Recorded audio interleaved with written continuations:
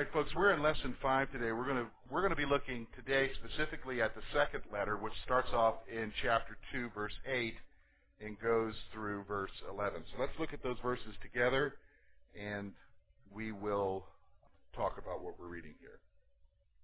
And to the angel of the church in Smyrna write, these things says the first and the last, who was dead and came to life. I know your works, tribulation and poverty, but you are rich. And I know the blasphemy of those who say they are Jews and are not, but are a synagogue of Satan. Do not fear any of those things which you are about to suffer. Indeed, the devil is about to throw some of you into prison, that you may be tested, and you will have tribulation 10 days. Be faithful unto death, and I will give you the crown of life. He who has an ear, let him hear what the Spirit says to the churches. He who overcomes shall not be hurt by the second death. Okay, before we look at this letter, I just want to remind you of a couple of things. It is my view, my position, and I think even as we read this letter, that these letters do not represent, like some folks believe that they represent different ages in the church age, different periods in the church age. I think you're really stretching it if you hold that view. Because the reality is this letter was written to 7 churches, that is the Revelation, was written to 7 churches, actual churches in Asia Minor. And to say that they represent 7 periods in the church age, they wouldn't even comprehend that. So when you're reading this letter, and specifically when you're reading this letter in Smyrna, Jesus is saying to them, look, guys, something is about to happen. Some of you are going to be thrown into prison. But endure. Persevere. So this letter was written for that church. Now you say, now what is it for us? Well, what we do is we come later and we look at it, and we read the principles, and we understand what it is that the passage is trying to tell us, and we try to apply it, first of all, to our church, because it's a letter to a church, and then, second of all, to our lives in general. So let's look at what's going on here. So first of all, the destination. Paul addressed the letter to the pastor of the church in Smyrna. Now, again, the word angel there, our English translations, and the history of it goes all the way back to Wycliffe. John Wycliffe, who was the first translator of the English Bible, the Greek word is angelos, which means messenger, so they translated it to mean angel. And that's a good translation. But what we do is when we read that, we think in terms of heavenly angels. The reality is that angels don't need letters. Jesus doesn't need to send them a letter. He can talk to them and tell them what to do. The reality is that if we look at this letter, the better context is to the messenger of that church, which in reality is the pastor. So he's addressing this letter to the pastor in the church of Smyrna. Now let me tell you about the church of Smyrna a little bit. Smyrna was a seaport city, and it was very wealthy. It was noted for emperor worship. So one of the things about Smyrna was it was the center of worshiping whoever the emperor was. And a refusal to worship the emperor brought some martyrdom to some of the Christians there. So when you've refused to worship the emperor, you ended up getting killed. Now, as most of our letters, let's continue on in verse 8 there. Jesus then, after really telling who the letter is for, he then goes on and he says who it is that's speaking to them. So he gives a description of himself. So notice what it says there. These things says the first and the last, who was dead and came to life. So he's going to say 2 things about himself here. First of all, he proclaims himself as the eternal one who has always existed. Jesus is proclaiming himself here as the first and the last. So what's he talking about? That he's eternal. He's the eternal one. He's always existed. Another way in this letter he will describe himself as the first and the last, the Alpha and Omega. And basically when you think about that, that's the first and last letter of the Greek alphabet. Alpha is the first, Omega is the last. That would be like saying I'm the A and Z in our culture. Basically, he's it. He's totality. He is totally the eternal one. Okay? So he goes on then, and he describes himself as this. He proclaims himself as the resurrected one. Christ experienced death and defeated it with his resurrection. Christ experienced death and defeated it with his resurrection. So he proclaims himself as the resurrected one.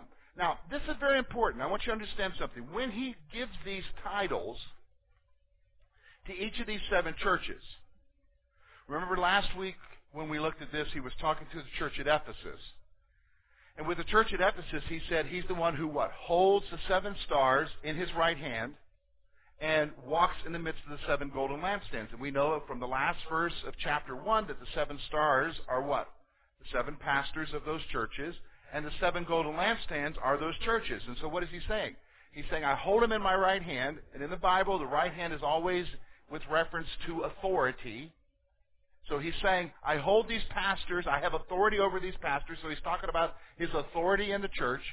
And then he's saying, I'm dwelling in the midst of the 7 golden lampstands. He's dwelling in the midst of those churches. So for that church, Ephesus, they needed to know who was in control and that it was his presence that was in their midst.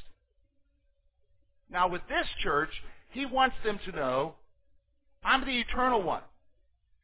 I've always existed. And he also wants them to know, I died and was raised again. I'm the resurrected one.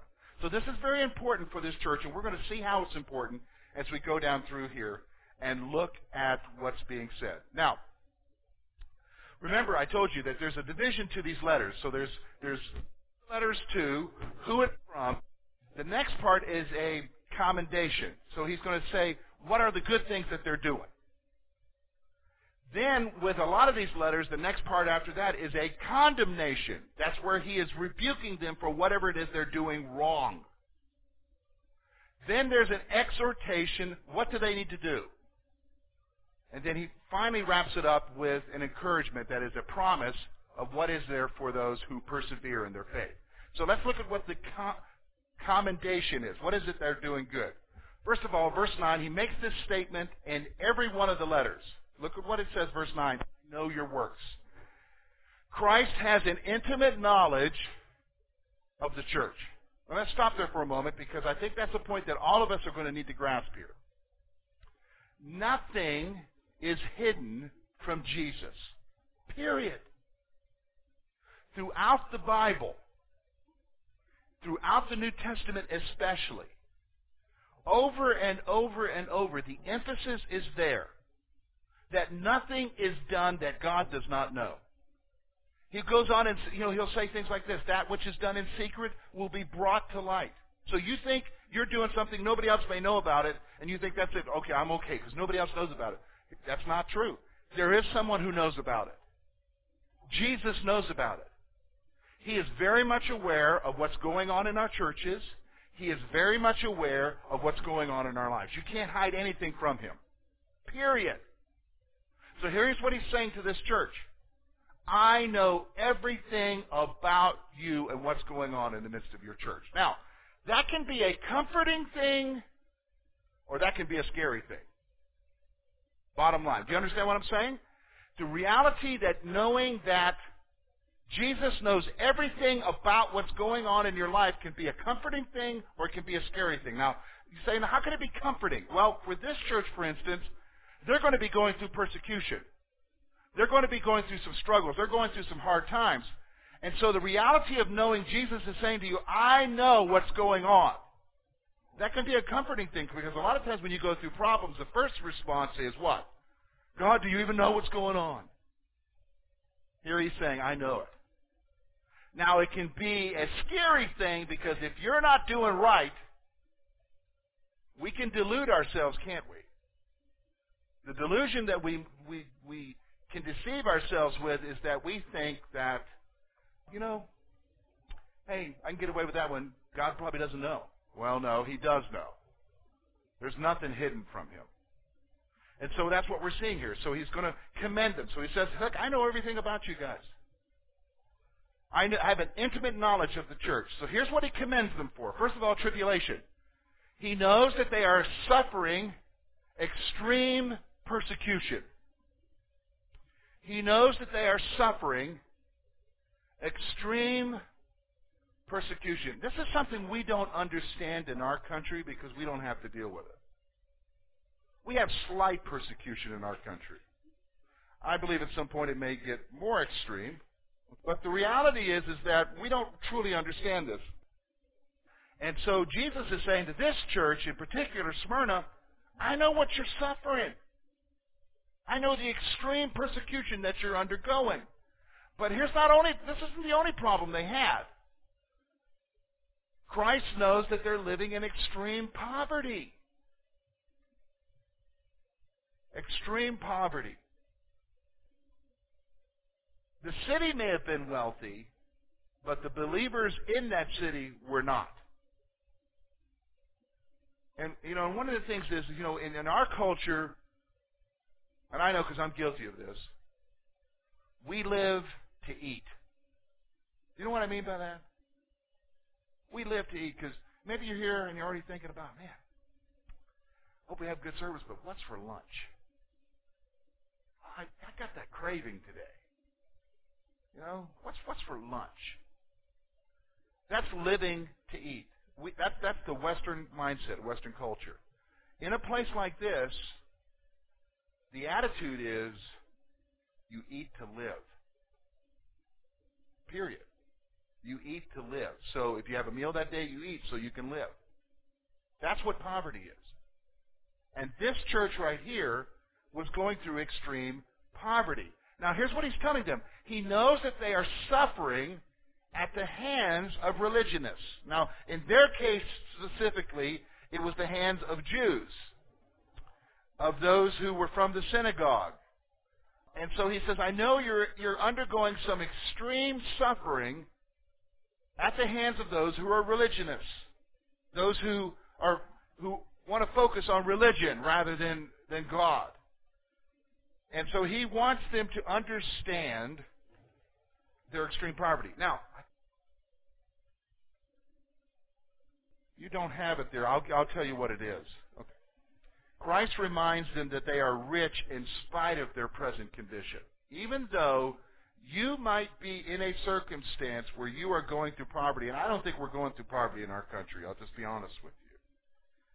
But even though you might be in an extreme situation, he says to them, don't focus on your poverty, focus on the reality that you are rich spiritually, and there's an inheritance for you later on.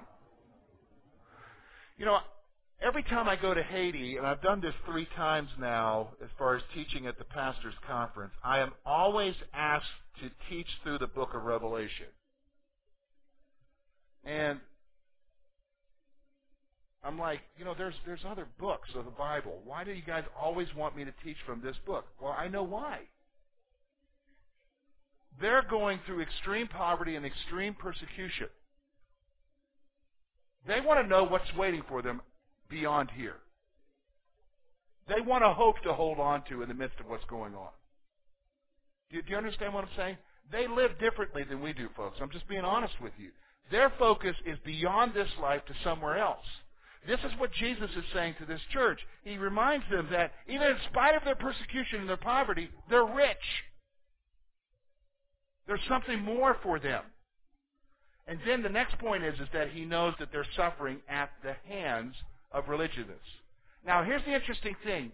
With most of the churches, there's a rebuke. With most of the church, there's a rebuke.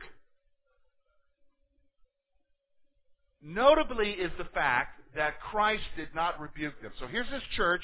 This is one of the few churches of the 7 churches where he's saying, look, he commends them, but he doesn't have anything bad to say about them. Isn't that an interesting thing?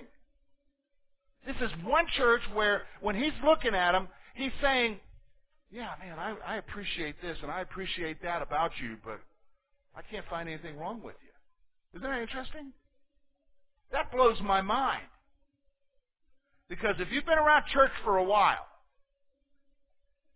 And I've been around church I've been a Christian now for 25 years, so I've been in a lot of different churches. I've pastored too. There are problems in church, are there not? And here's a church that doesn't have any problems. Jesus is not finding anything wrong with them. So it is possible to be that kind of church, folks. But let me just stop for a moment. Look at what they're going through to be that kind of church. Poverty, persecution, and blasphemy from that Jewish synagogue that's going on there. So he's given them a rebuke. Now here's the exhortation. Here's what he's going to tell them to do in the midst of it. He encourages them to have courage. Don't be afraid. Don't be afraid. He encourages them to have courage.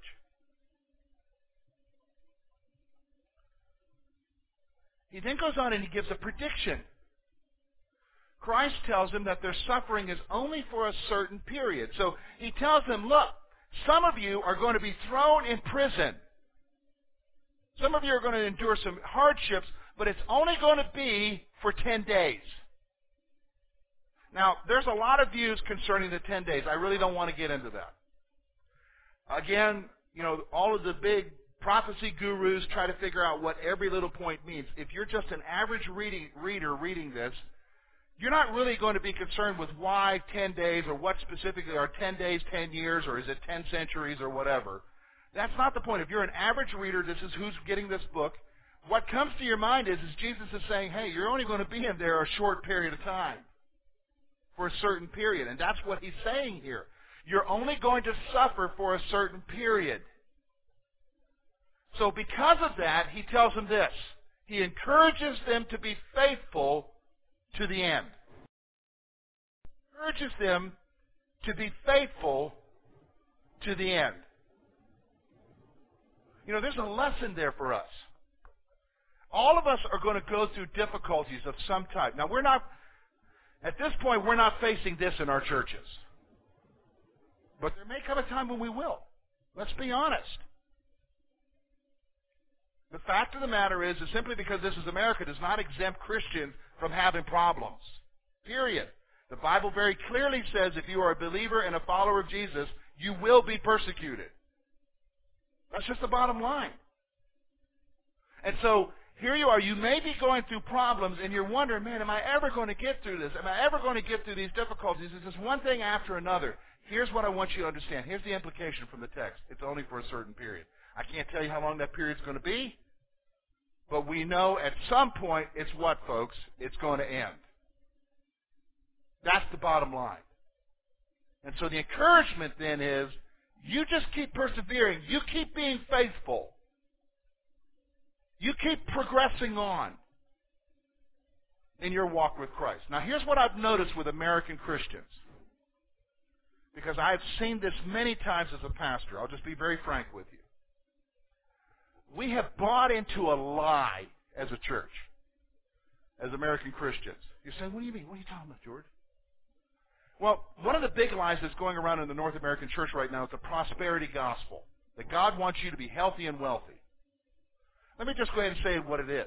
It's really a lie that says God wants you to be wealthy, because if you're wealthy, you can take care of your health. That's a lie. It's a damnable lie. The fact of the matter is, nowhere in the Bible does he promise you that. If anything in the Bible, he promises you're going to have a hard time. Period. Now, you say, well, we don't hold to that here. We're a different type of church. You're right. We're a different type of church. But we have bought into a subtle form of that lie. And here's the subtle form of that lie. Because I serve you, Jesus, and I love you, Jesus, things should be great in my life. And that's the lie that we embrace. As long as I'm serving you, Jesus, everything should be okay in my life. Now, here's what happens, folks, because this is reality of life. And this is what I've noticed. Is that when something happens bad, when a loved one gets tragically taken, maybe by cancer, maybe in an accident or something, or maybe somebody loses a job, and that happens a lot around here, doesn't it? Whenever, or maybe there's some kind of problem or a fire, some kind of crisis happens. Because we've bought into that lie that says, well, as long as you serve God, everything's going to be okay. Here's what I've seen happen. Why'd you let this happen to me, God? And we get angry with Him, and we turn our back on Him and leave the church. I have seen that happen over and over and over again. Why? Because somehow we have communicated a lie to each other. That if you're serving Jesus, and if you love Jesus, and you walk with Jesus, everything's going to be okay. My friends, that's not the message of the New Testament. The message of the New Testament is, times are going to be tough. This is going to be hardship. And you be faithful till the end. And that's why He gives these promises. Because every one of the church has a promise. And it always starts off the same. To him who overcomes.